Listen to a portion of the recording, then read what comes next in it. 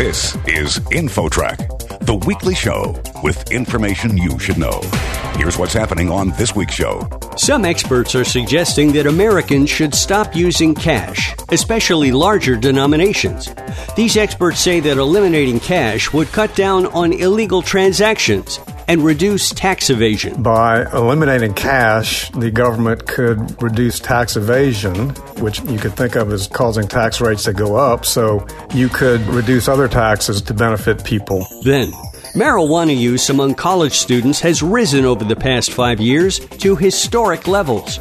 What are the reasons? One of the factors is that among young people, the use of drugs is a very social behavior, and peer pressure actually drive a lot of that drug taking. Those two stories and more are ahead on this week's show. Stay with us. InfoTrack begins right after this.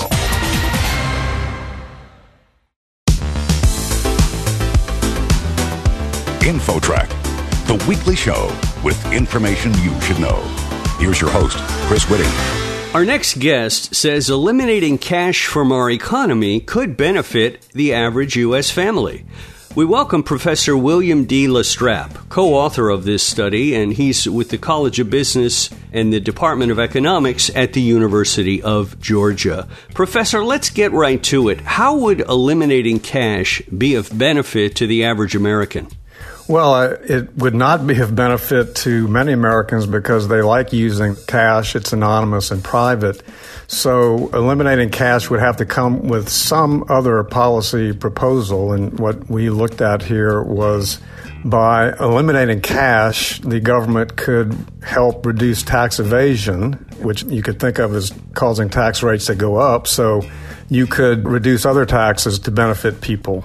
And that's the basic idea. I should provide a little background so that your listeners can understand what's going on, but there are many economists who do want to eliminate cash, and one reason being that it does make it easy for people to undertake illicit transactions. I mean, we're familiar with drug transactions and that sort of thing, but the most common use or illicit use of cash is probably evading taxes. Since cash is anonymous, it's easy to not report income. And, of course, that's costly to the government. And so one way to fight that would be to simply eliminate cash currency, which makes it easy to do. Is there any country in the world that does not use cash? Many European countries have reduced the percentage of cash usage quite a bit. Sweden, I think, is famous for that. The amount of currency that circulates is probably something like in the order of magnitude of 1% of their GDP. Here in the U.S., it's closer to 8 to 10%.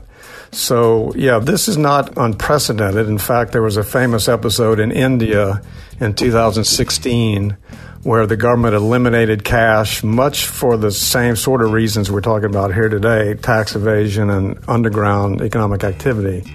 And so this sort of thing is not new, but it is being talked about being done for the U.S. as well. When we talk about eliminating cash, would you suggest that all denominations, including coins, be eliminated or just the big bills? Yeah, that's a good point. The serious proposals would have just the big bills, 50s and 100s, maybe 20s. Europe has done something like that. They've eliminated the 500 euro note, for example, for similar reasons. People still do like to use cash, even though there are these new technologies like Apple Pay and so forth that make it easy to not use cash. I hardly use cash myself at all, even at the coffee shop. I use my cell phone to make payments. But people still do like to use cash, so the serious proposals are to keep the small bills. Those are harder to use for illicit purposes and get rid of the big ones. Can you estimate a percentage of tax savings that would be accrued by this elimination of cash? Well, I can give you some numbers on overall tax evasion. Much of this would be due to cash, but there's not a direct link. But it's really hard, as you might imagine, to estimate how much taxes are evaded.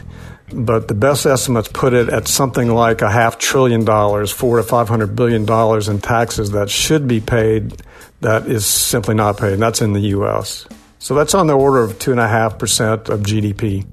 We're talking with Professor William D. Lastrap. He is co-author of this study about eliminating cash from our economy, and he is with the College of Business at the University of Georgia.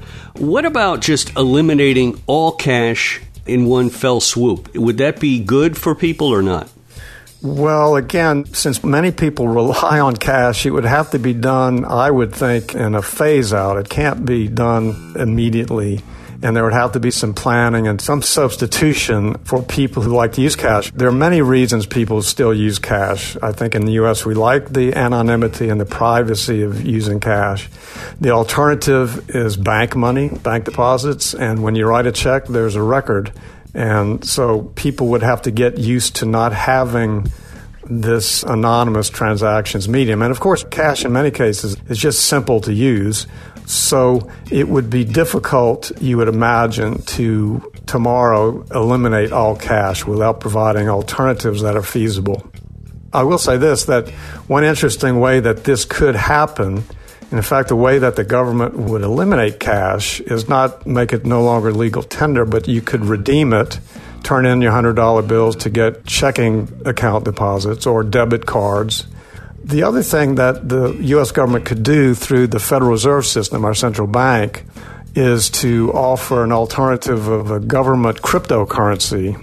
People are familiar with Bitcoin and perhaps cryptocurrency in general, but central banks are looking into this as well. And instead of holding cash, you would hold, say, a Fed coin account at the Federal Reserve System, which would allow you to trade and buy things, just much like people use Bitcoin today to buy and sell things where they can. That is a possibility of a way to get rid of cash, but to provide an alternative that's not quite as private and anonymous, but it would be more private in principle than a checking account at a bank. Is there any evidence that by eliminating tax evasion, the taxes would go down? By eliminating tax evasion, taxes would go up, right? I mean, the idea is to allow the government to collect more revenues that should be collected based on the law. But what we tried to show was that if the government did that in a vacuum, say they eliminated currency and did nothing else, well, people are going to pay the price on that because they miss out on the privacy and they miss out on the ease of using cash.